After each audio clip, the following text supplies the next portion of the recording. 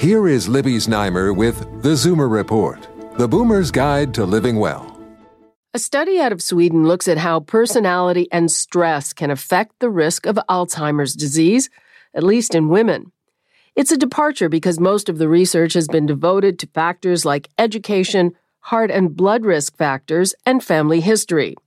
The findings in the journal Neurology show that women who are anxious, jealous, or moody and distressed in middle age may be at a higher risk of developing Alzheimer's later in life. For the study, 800 women with an average age of 46 were followed for 38 years and given personality and memory tests.